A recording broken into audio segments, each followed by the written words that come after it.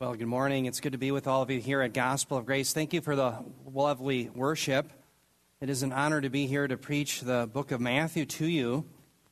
Now, dear ones, last week we had learned that Joseph, by extending mercy to Mary, without which Jesus would have never have been born, and we learned that not only did he extend mercy to Mary, we learned that he had the privilege of naming Jesus, by which Jesus ended up being adopted into the family as a true son of David. Now, this week we're going to be learning that Jesus Christ, in the prophecy of Isaiah 7:14, is fulfilling a prophecy written some 730 years in advance. And we're going to learn today the fact that Jesus Christ fulfills hundreds of prophecies that were given hundreds of years in advance is absolute proof of all of Jesus' messianic claims. But we're also going to learn why it was necessary that Jesus Christ would come in the flesh. And we're going to learn that he had to become a man so that he could be our new representative, that you and I really could have forgiveness of sins and the absolute assurance of everlasting life. But what I want to do today is I want to begin in verses 21 through 23 straight away for the sake of time. And I want you to realize that I'll be backing up to verse 21, even though I covered that last time, for the sake of context. Now remember, as we look at verse 21, you have the angel of the Lord revealing to Joseph that Mary will have this son. It says, "She will bear a son, and you shall call his name Jesus, for he will save his people from their sins." Now stop there for a moment. We get to verse 22. Matthew now comments on this. He says, "Now all this took place to fulfill what was spoken by the Lord through the prophet." Now here comes Isaiah 7:14. "Behold, the virgin shall be with child, and shall bear a son, and they shall call his name Emmanuel," which translated means God with us. Now, dear ones, I want you to note here in verse 21, I did talk about this last time, but I want you to realize that the naming of Jesus was significant because Joseph was able to name him. He is like an adopted son. And this is how Jesus is adopted, as it were, into the family of David. Joseph is of the lineage of David. Jesus is legally now of the lineage of David. And Jesus' very name is very significant. Why? Because his name literally means Yahweh is salvation. And so if you combine the fact that Jesus' name means Yahweh is salvation with the title that he is going to receive in Isaiah 7:14, Emmanuel, God with us, we are clued in on the mission of this Messiah, which isn't to give us our best life now or to bring about justice here and now. That will come in the kingdom, but he comes to forgive us our sins. That's the reason he became a man. Now, I want you to notice here in verse 22, Matthew says something that's very bold. He says that Jesus was the fulfillment of this prophecy written 730 years in advance, Isaiah 7:14. Remember, the term fulfill is one of Matthew's favorite terms. And I talked about in our introduction that Matthew understood three different types of fulfillment. I'll go through that in a couple of slides. But what I want you to have is a generic definition of what does Matthew mean by Jesus fulfilling prophecy. And what you have to understand is that Matthew understood the person and work of Jesus Christ to be the fulfillment or the goal of all of the messianic expectations presented in the Old Testament. In the Old Testament, the prophets and the writers explained who the Messiah would be, where he would come from, and what he would do. And so Jesus, to Matthew, is the fulfillment of all of those expectations. He is the goal to which the Old Testament was pointing. Now, as we transition into verse 23, I want you to take note of this term that I have in the box, the term virgin. Matthew is quoting right from the Greek Septuagint. That was the Greek translation of the Old Testament, and he's using the term parthenos, which in his day always meant virgin. But I want to clue you in on a little debate. For about 150 years, scholars have wrestled with whether or not Isaiah originally intended to say virgin. And the reason why is Isaiah originally penned Isaiah 7:14 by using the term Alma. And for about 150 years, scholars have said, well, Alma, where it means a young woman of marriageable age, it does not necessarily mean that she was a virgin. So scholars have claimed that if Isaiah had intended to say virgin, he would have used a different term, namely Betula. Betula in the Old Testament always means virgin. That's the claim. But Alma doesn't necessarily mean that. Well, that recently has come under attack, that view, by a linguist named Christoph Rico. And by the way, in your handout, you're going to see a link to an article. I highly advise that you read that article. It was written by a professor, Peter Gentry. And he cites this Christoph Rico, who did exhaustive work in linguistics looking at the etymology of this term, Alma, that Isaiah used for virgin. But he also looked at how the term was used in the Old Testament. And let me share his conclusions briefly. What he found was, yes, sure enough, Betula is a term that always means virgin. That is correct. But it's a virgin of various ages. It could be a young virgin, a middle-aged virgin, or an old virgin. But what he found in exhaustive research is that Alma, yes, it also means virgin, but it specifies a young virgin.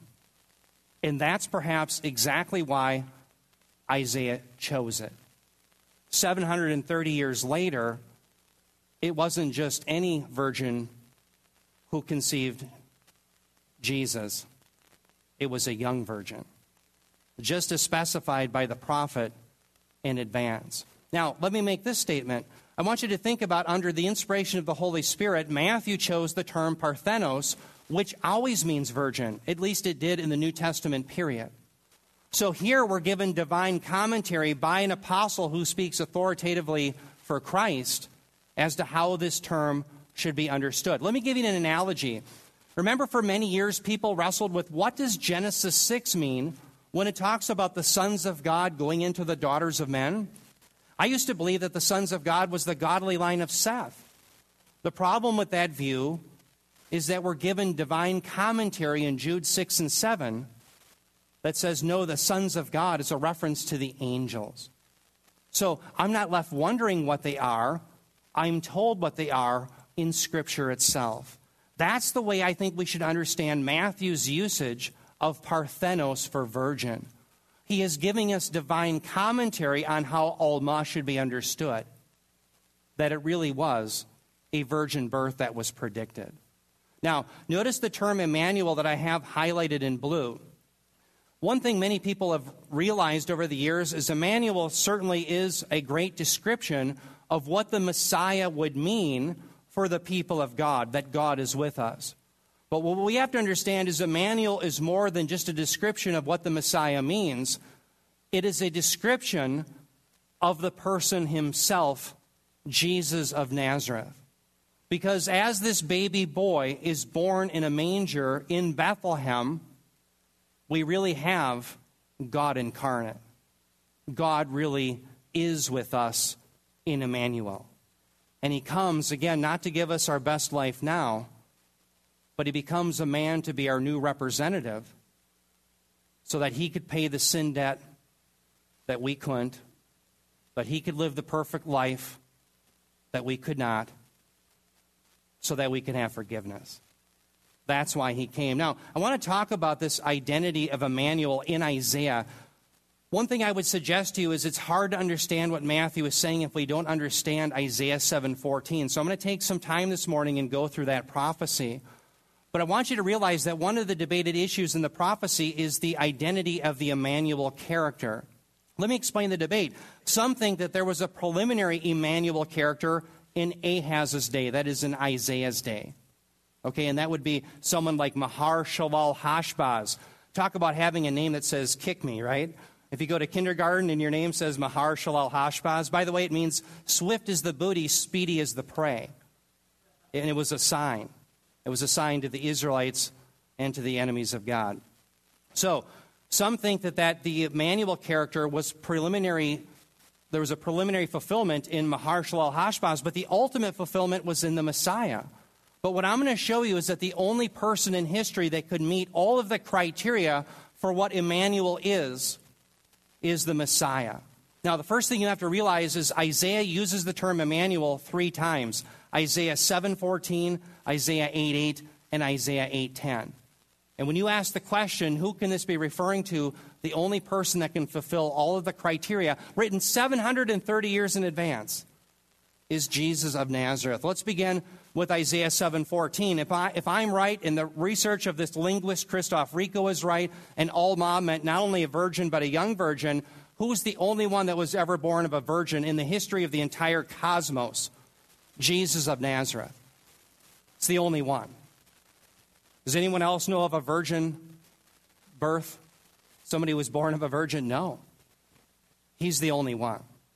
Now, you're going to see this gets more intriguing as we go. In verse 15 of Isaiah 7, we see that this Emmanuel character is going to learn obedience. Now, that can be maybe said of others, but who is it that earned and lived and learned true obedience without fault? The Lord Jesus Christ. And what you see in Isaiah 7:15 is he does this while under foreign occupation. And sure enough, when Messiah is born, he's not born under a united monarchy or even a divided monarchy. He is born into exile with Roman domination over the land. As it says in Hebrews 5:8, although he was a son, he learned obedience from the things that he suffered. Part of the suffering of the Messiah was living under Roman domination. Notice when we get to Isaiah 7:16 through 25, whoever this Emmanuel character is, he lives under oppression. Again, he doesn't live in a united monarchy. He lives with Roman domination. That fits very nicely with the life of Jesus Christ. Again, you're going to see this become more obvious, though, that this has to be Jesus of Nazareth as we go. When you get to Isaiah 8:8, whoever this Emmanuel is, he's the owner of the land. In fact, it says that the Assyrian army would come like a flood upon your land, O Emmanuel. Who is it that owns the promised land? Is it any man ultimately?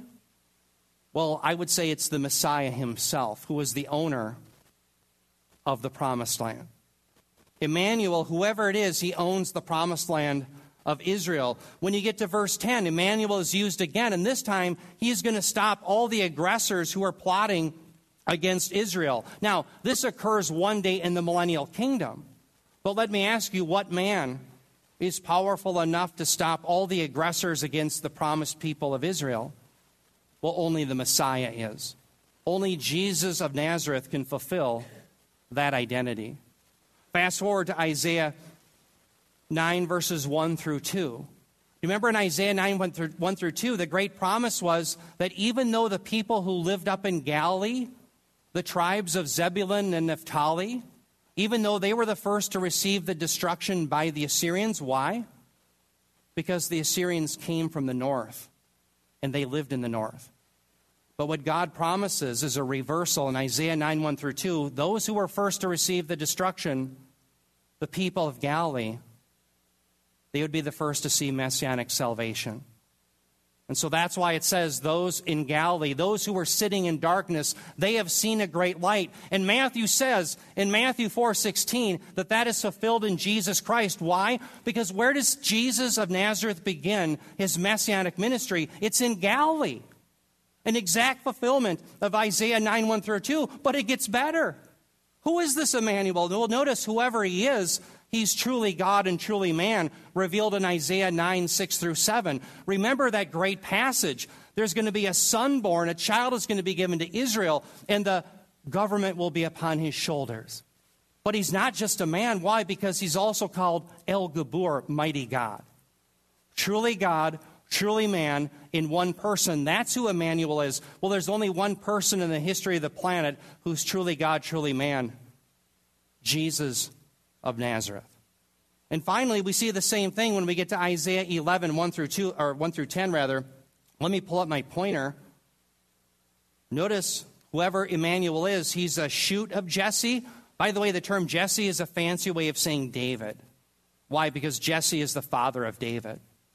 So the idea that Emmanuel is going to be a shoot of David means he is a man who comes from the lineage of David.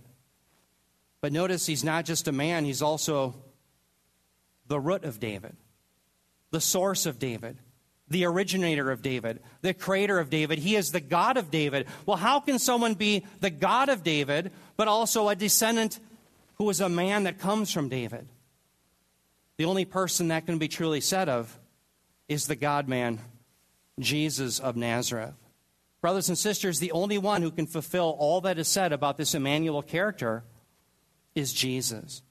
And so do you see then we are on firm footing to say Isaiah 7:14 really was fulfilled in Jesus of Nazareth, just as Matthew has stated.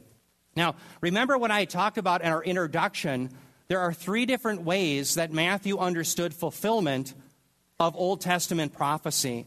Sometimes he saw just a direct one-to-one relationship between the prophecy given and the event fulfilled. A good example of that is Micah 5:2. 715 years in advance, it was predicted Messiah would be born in Bethlehem. Voila! Go to 4 BC, New Testament, where is Jesus born? Bethlehem. Direct fulfillment. Now, there are other types of fulfillment, though, called typological fulfillments, where you have a pattern that is set in the old that finds its fulfillment in the new. A good example of that was the quotation of Hosea 11:1 by Matthew. Remember, that passage says, "Out of Egypt I called my son." Now, what that means is in the Old Testament, God protected the son by bringing him out of Egypt. But in the New Testament, it's cited where he's being protected from Herod by being brought into Egypt. But the type of protecting the son in the old is ultimately fulfilled in the protecting of the son in the new. That's the typological fulfillment. Now, the other type is what we call an application of Old Testament words. I think there may have been a twinkle in Matthew's eye as he called Jesus the Nazarene, which means he's a brancher. Why is that important? Because it was promised that the Messiah was the branch of David. And where does he grow up? He grows up in Nazareth, Branchville. The branch of David grows up in Branchville. Isn't that a beauty? That's an application of Old Testament words. So here's the question. How does Matthew understand the prophecy of Isaiah 7:14? And I'll put my cards on the table. I used to think it was a typological prophecy, that in the near term in Isaiah's day, there had to be a fulfillment of an Emmanuel-type character as a sign to Ahaz, who's the king of Judah. But the greater fulfillment and the ultimate fulfillment was found in Jesus Christ. And by the way, there may be truth to that. That son, as I mentioned, Mahar-Shalal-Hashbaz, is born in Isaiah 8. But the article that I have, and again, it's linked in you can find it in the back page of your handout, by the Professor Peter Gentry, has challenged my presuppositions, and I've now changed to a certain degree to think this is more of a direct prophecy. And what I want to do is share with you how to interpret Isaiah 7. In so doing, I think we're going to see the grandeur of just how magnificent this prophecy really is. So let me set the stage with you and explain the context historically of Isaiah 7. So just relax, put your trays in the seat backs into the upright position. I'm going to take you on a flight here. Let me just welcome you to relax and enjoy this. I want to transport you back to the year 734 BC. And the situation in Israel, particularly Judah, was that there was a man who was a Davidic king who reigned. His name was Ahaz. Unfortunately, Ahaz was an unbeliever, like so many, unfortunately, of the Davidic kings. Now, Ahaz had a crisis.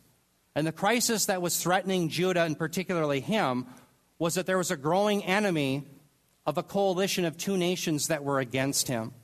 There was the northern tribes called Ephraim. By the way, they were called Ephraim because that was the largest of the northern 10 tribes.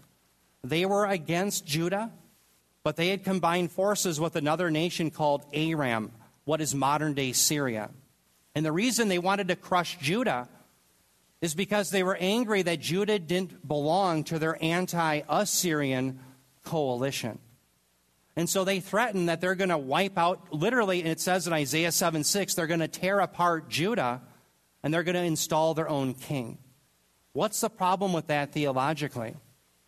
Didn't God make a promise that if the Davidic king would trust in him, he would fight on their behalf? Yes, it's the only country in all of history that has the theocratic promise that if they will trust in Yahweh, he will fight on their behalf. So Ahaz, Davidic king on Judah, has a choice: trust in Yahweh for protection or trust in man. What does unbelieving Ahaz do? He trusts in man. He trusts in an alliance with Assyria against Ephraim and Aram. The year is 734 BC. Ahaz is out checking the water supply of Jerusalem. Think of it like a movie scene. He's checking the water supply. Why? Because there's going to be an imminent invasion. And lo and behold, God providentially sends out Isaiah to confront Ahaz. And in Isaiah 7, I'm paraphrasing, but Isaiah says to Ahaz, you either trust in the Lord or you won't stand at all. And then he asks Ahaz, he says, the Lord has given this to me. You can ask of any sign you want. Make it as high as heaven or as low as Sheol. You can ask for anything. And all of a sudden we pick it up in Isaiah 7:12. And notice Ahaz, who is an unbeliever, who's already made arrangements with the Assyrians, who has no inclination in trusting in God, feigns or pretends he gets religion. Listen to what he says. It says, but Ahaz said, I will not ask, nor will I test the Lord. Stop there. All of a sudden, Ahaz, he's saying, I won't test the Lord. I won't ask for a sign. Well, the Lord is telling him he can. In reality, the reason he doesn't want a sign is he has no inclination in trusting in God. He's already made his bed, as it were, by trusting in man, trusting the Assyrians. Now, notice how infuriated Isaiah is on behalf of the Lord. He responds, verse 13. It says, then he said, listen now, O house of David. Is it too slight a thing for you to try the patience of men, that you will try the patience of my God as well? He's infuriated by the false piety of Ahaz. Now, I want you to note here in the text, I want you to notice that, isn't it interesting, Isaiah addresses Ahaz, this king, singular, as the whole house of David. Why? Because what is true of Ahaz, sadly, is really true for the whole lot of them. Since Solomon on, the Davidic kings have been characterized by sin and unbelief, pointing forward to the need of the ultimate Davidic king, Emmanuel, the Messiah. But I want you to see something very important for our interpretation, seeing that this may be a direct prophecy. Notice the you. I assumed originally that the you must be referring to Ahaz until I looked at the grammar. It's actually second person plural. It's referring to the house of David. So from this point on, Isaiah is addressing not Ahaz as an individual, but the whole house of David. It's an indictment, but also a sign, this Emmanuel sign for them. So we pick it up in verse 14. That's very important that we realize this is an address to the whole house of David. Isaiah 7:14, he continues through 16. Therefore, the Lord himself will give you a sign. In other words, it doesn't matter if you don't want one, Ahaz, you're going to get it. Right? Therefore, the Lord himself will give you a sign. Behold, a virgin will be with child and bear a son, and she will call his name Emmanuel. He will eat curds and honey at the time he knows enough to refuse evil and choose good. For before the boy will know enough to refuse evil and choose good, the land which you are tearing apart will be forsaken of the presence of her two kings. Now, the first thing I want you to note here is notice in verse 14, the you again is second person plural. Why is that important? I normally don't do this. Don't attempt this at home. I'm going to back up my PowerPoint. If you're not a trained professional, you cannot do this. I'm not a trained professional either. It'll probably go bad. But here, the you is second person plural here. And again, it's referring to the house of David. That's important. Why? Because it's second person plural here. Why is that important? Because the sign wasn't given just to Ahaz. It was given to the whole house of David. And this, for Professor Peter Gentry, you can read his article, is evidence that, yes, we didn't have to have necessarily a fulfillment of Emmanuel in Ahaz's day. The sign was for a wider group, the entire house of David for all time and forevermore. And therefore, some 730 years later, if the sign in Jesus came then, it's acceptable. Now, note then, also, what did we conclude about virgin? Yes, that Alma not only means virgin, but a young virgin. This starts to specify that only can be fulfilled in one man, namely Jesus Christ. But what does it mean in verse 15 that he's going to be eating curds and honey? What in the world is that all about? Well, there are two choices if you unpack this. Eating curds and honey is either a sign of abundance, or it can be a sign of eating in poverty. And we know it's the latter. Why? Because when you get to Isaiah 7:23, we won't read that, but it talks about briars, thorns, and thistles growing. This is poverty. In fact, listen to the great Professor Peter Gentry of Southern Baptist, formerly, now he's at Phoenix Seminary. He said this regarding the curds and honey. He said, quote, he said, therefore, a person reduced to eating curds and honey is a person in exile, not a person enjoying the good life.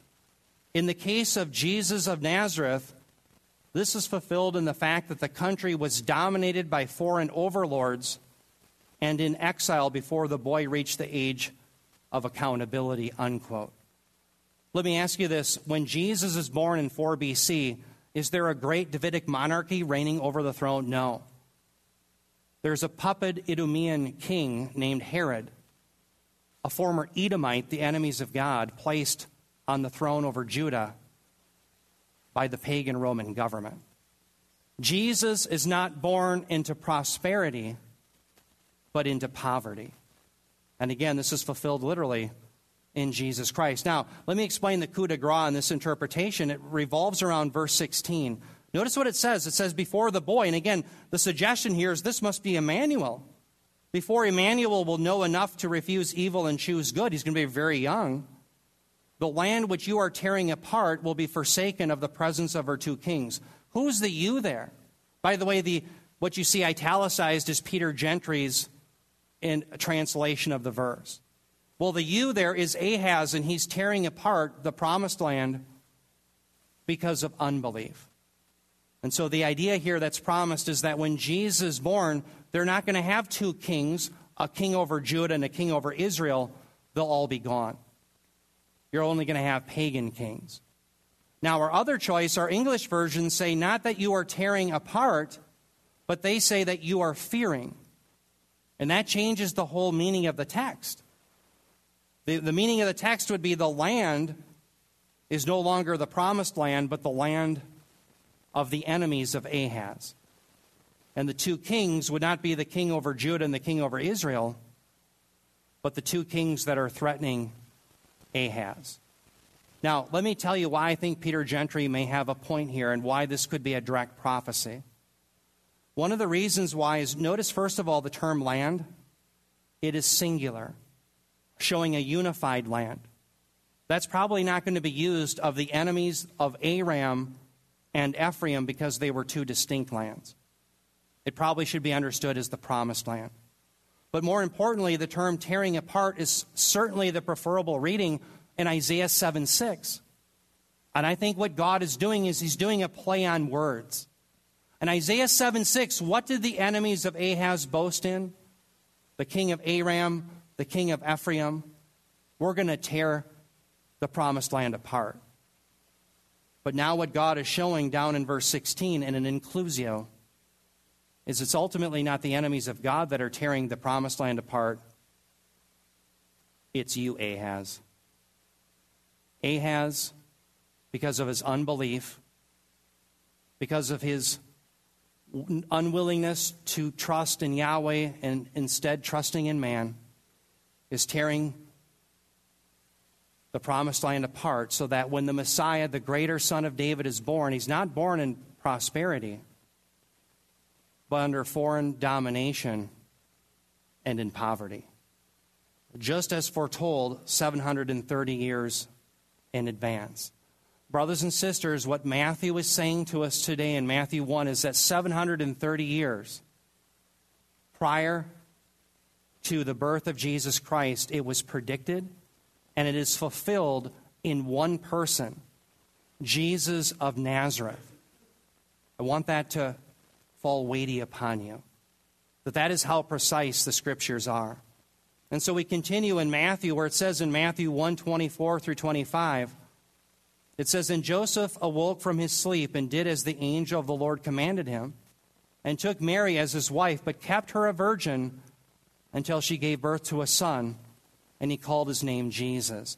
I want you to notice here that Matthew does two very important things. The first thing that he does is he receives Mary as his wife. Remember, before it was revealed to him by the angel, he thought she must have been cheating on him. But he takes her as his wife and does not divorce her or have her stoned is the law called adulteresses in Deuteronomy 22. But not only that, notice he also has the privilege of naming who Jesus is. And by naming Jesus his name, he's adopting Jesus into his family as a true son of David. Now, we also see the second big thing that he does is that he kept her a virgin. He did not have any physical relations with her. Why?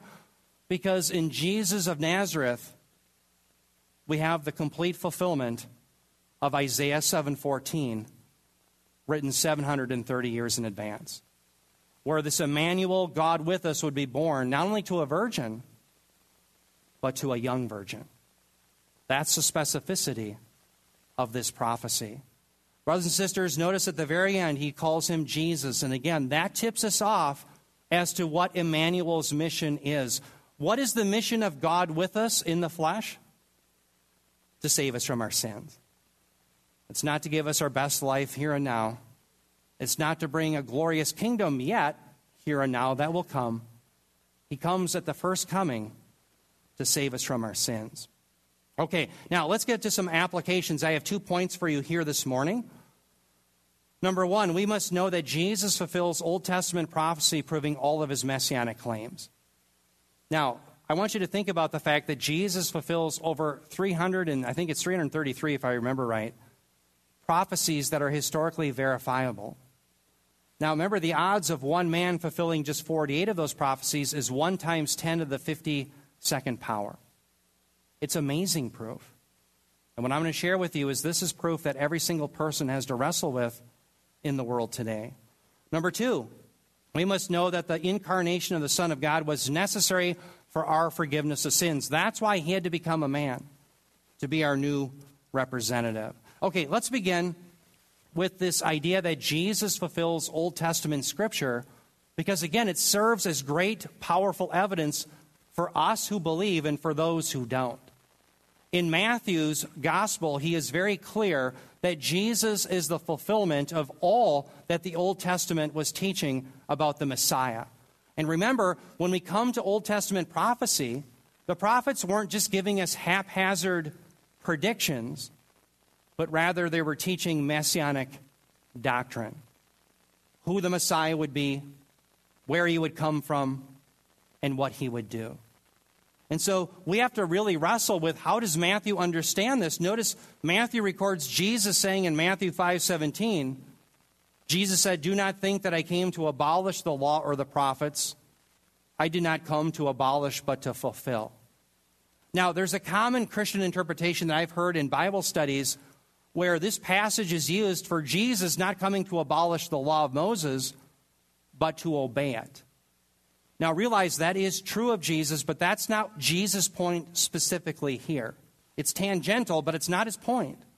Because I want you to note that Jesus doesn't say that he came to obey the law, hupakuo, but rather fulfill the law, pleroo. What Jesus is saying is that whatever the law and the prophets is, he is the fulfillment of. Now, that begs the question, what is the law in the prophets? Well, the law and the prophets is shorthand for the entirety of the Old Testament. I want you to remember that for the Jews, they had a 3-part division of their scriptures. We often abbreviate it Tanakh. So think of the acronym TNK, Tanakh. They put vowels in there, but the T is Torah, the first 5 books. Then you have the Navaim, the N is for the prophets. Then you have the Kathavim, the K, which is for the writings. The law, the prophets, and the writings. But oftentimes they'll shorten it to the law and the prophets. So when you see the phrase the law and the prophets or the law or the prophets, it's a reference to what? The entirety of the Old Testament, the scriptures. So Jesus then is saying, do not think that I came to abolish the scriptures. I did not come to abolish, but to fulfill. Do you know that the Jews in his day, whether it be the Pharisees, Sadducees, the scribes, the religious leaders, they declared that Jesus was standing against the authority of Scripture. Why? Because Jesus was the prophet that Moses had prophesied would come in Deuteronomy 18:15. Moses said in Deuteronomy 18:15 that the Lord would raise up a prophet like him from amongst the people of Israel. And if the people wouldn't listen to him, it would be required of them. And so Jesus shows up on the scene of history, and not only does he do what Israel could not, he goes to the wilderness. He succeeds in 40 days where they failed in 40 years.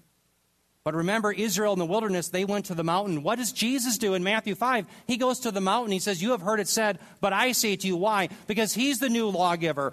Moses has been abrogated. And there's a new sheriff in town. And his name is Jesus of Nazareth. And he is the mediator of the new covenant. And so they're accusing then Jesus of standing against Scripture. And what Jesus is saying is, I'm not standing against Scripture. I am what the Scriptures pointed to. A great way of thinking about this, don't turn to it, but jot this verse down. Colossians 2:16 and 17. This is a good way of thinking about fulfillment.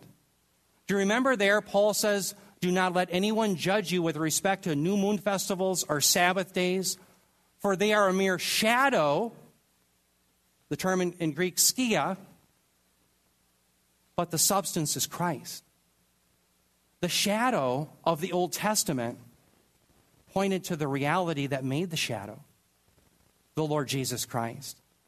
He is what the Scriptures were pointing to and teaching of, who the Messiah would be, where he would come from, and what he would do. This is why, notice here in Matthew 11:13, Jesus is defending here John the Baptist, and he says, for all the prophets in the law prophesied until John.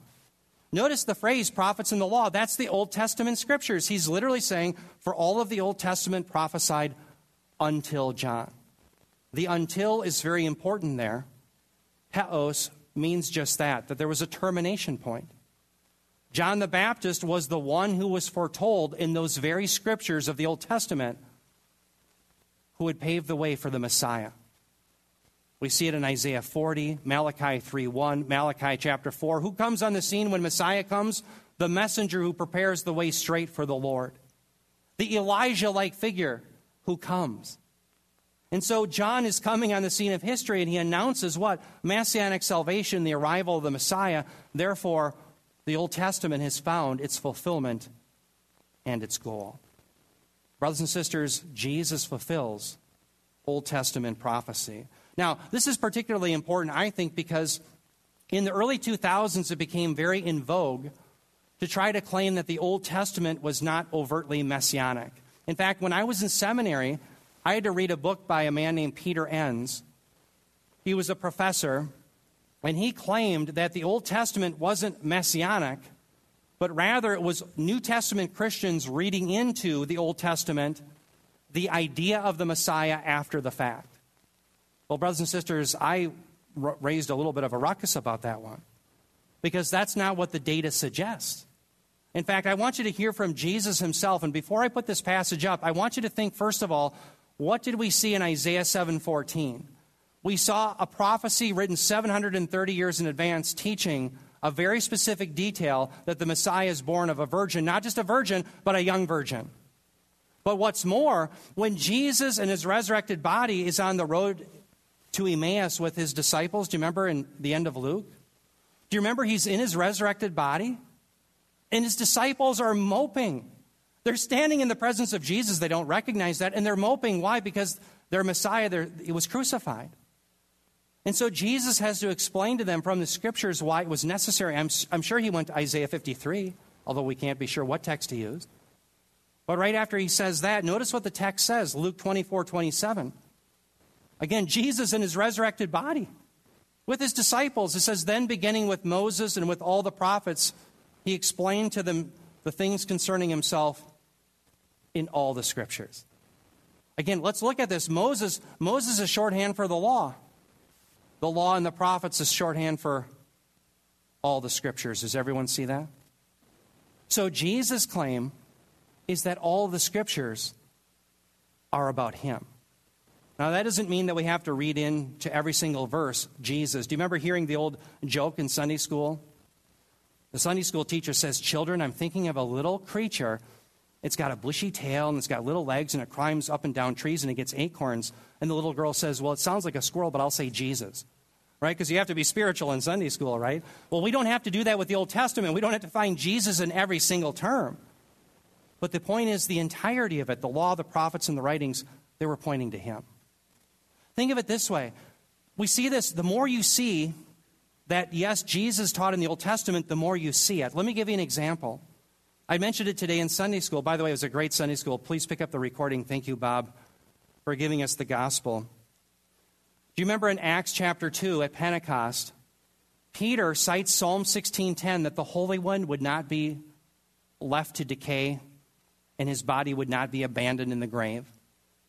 And Peter says, under the inspiration of the Holy Spirit, speaking the very words of Christ, that David looked ahead. Remember, David is the one who wrote Psalm 16:10, 1,000 years before Christ's first coming. Peter, under the inspiration of the Spirit, said David looked ahead and he spoke of the Christ.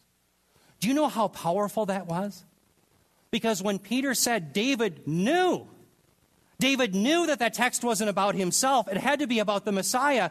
They knew that that was true. Why? Because David's tomb was with them in that day. And he was rotting it up. He was decaying in the tomb. And all the enemies of Christianity had to do was provide a body of Jesus Christ and say, well, he's in the tomb too, and he's decaying. But they could not. Why? Because the tomb was empty.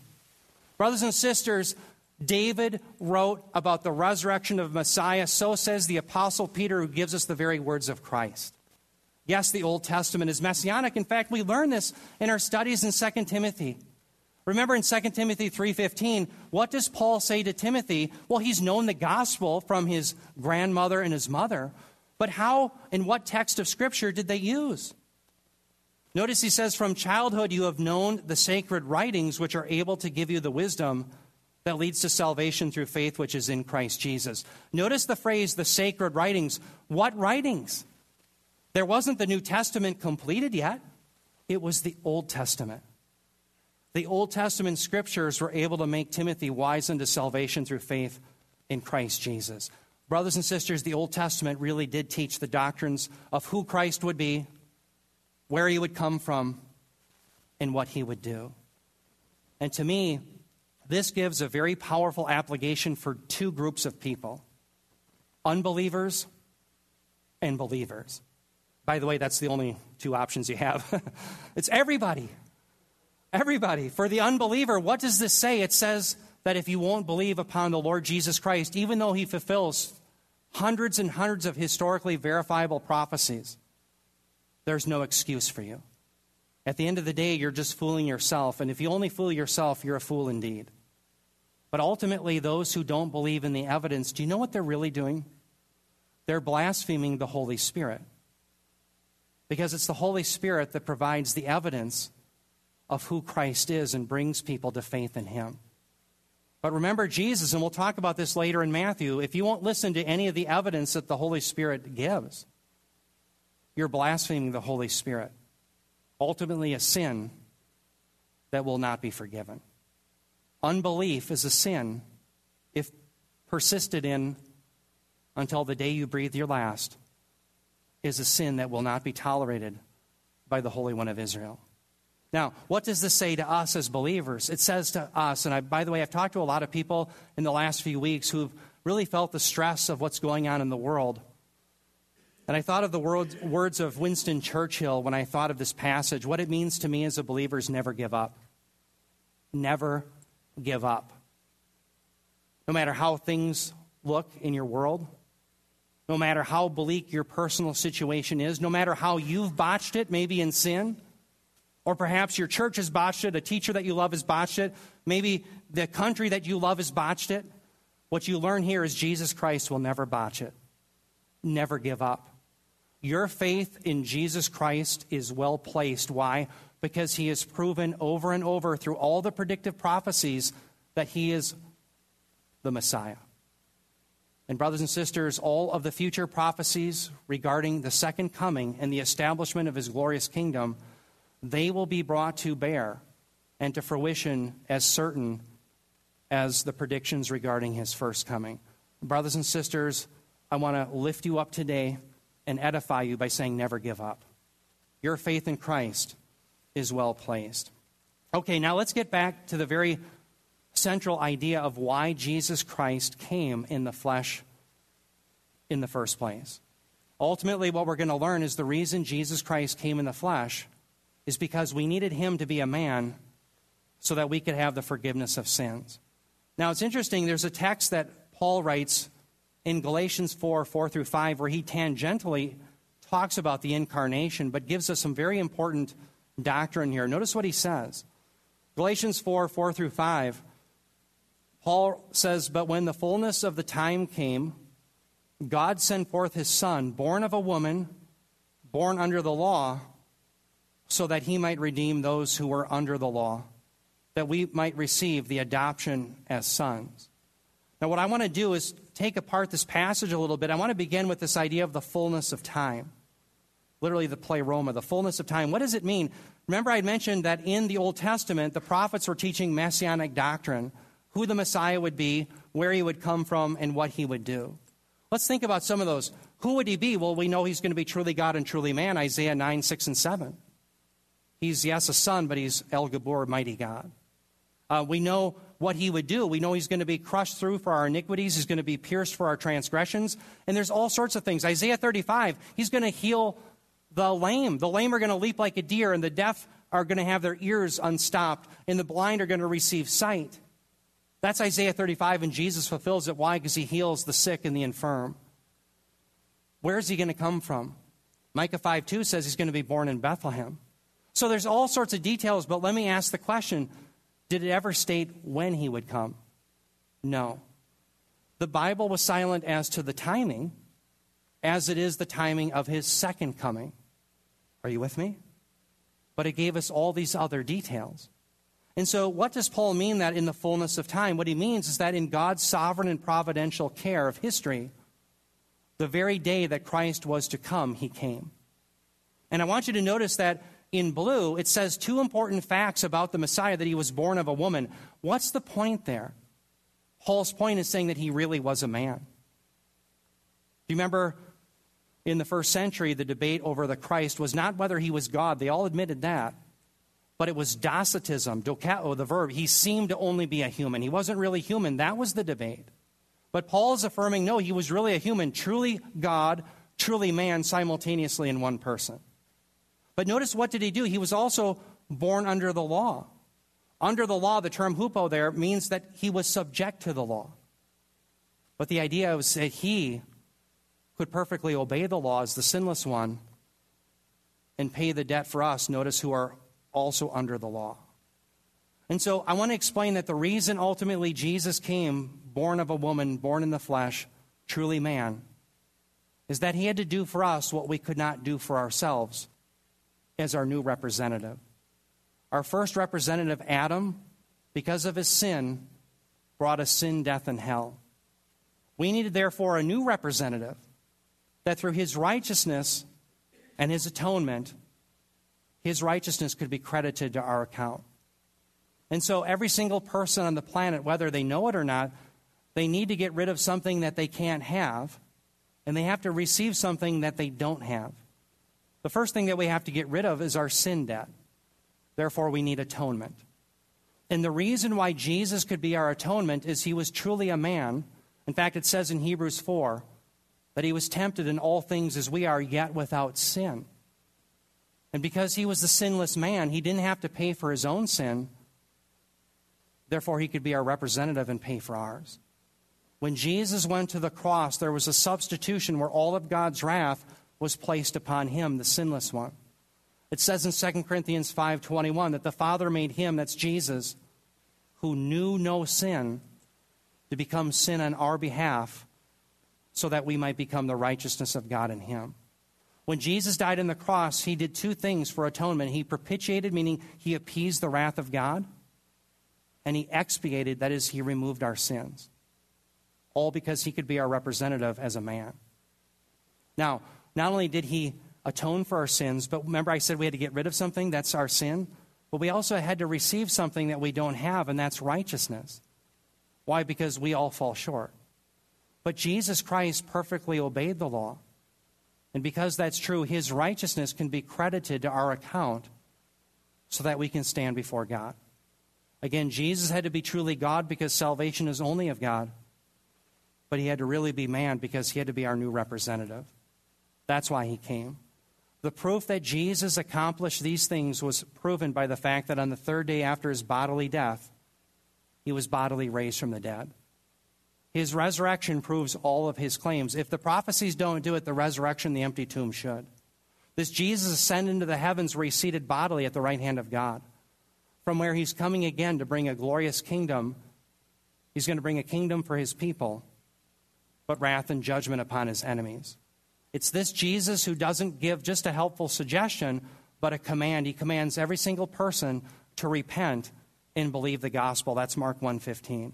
What does it mean to repent? It means to turn from sin, self, and the world, to turn from idolatry, which is any other thing other than faith alone in Jesus Christ alone.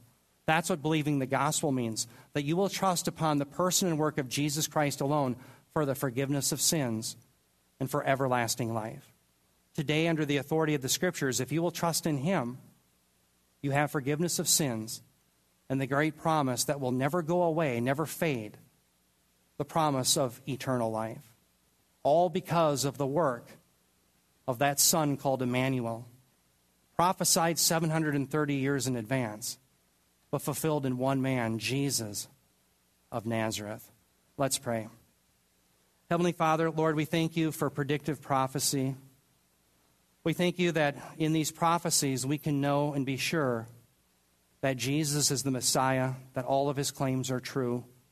I do pray, Heavenly Father, if there's any listening here today, listening over the internet or here, that don't know you, today would be their day, that you could roll away the stone and they'd see Jesus is raised. I pray, Heavenly Father, for my brothers and sisters, that in this troubling world and growing threats, that you would give them stamina and perseverance, that they would never give up, that they would stand firm in the faith until the last day, either when you come for us or we go to be with you. We also pray, Heavenly Father, for those that don't know you in our circles, our co-workers, family, friends. We pray, Lord, that you give us boldness, opportunity to share the gospel, and also that you would prepare their hearts for us, that you'd regenerate them so that they also may believe and have everlasting life. We pray this in Jesus' name. Amen. Well, please stand, if you will, for the benediction. From Jude 24 and 25, it says, "Now to him who was able to keep you from stumbling and to make you stand in the presence of his glory blameless with great joy, to the only God our Savior, through Jesus Christ our Lord, be glory, majesty, dominion, and authority before all time, now and forevermore. Amen." God bless you. Have a wonderful week.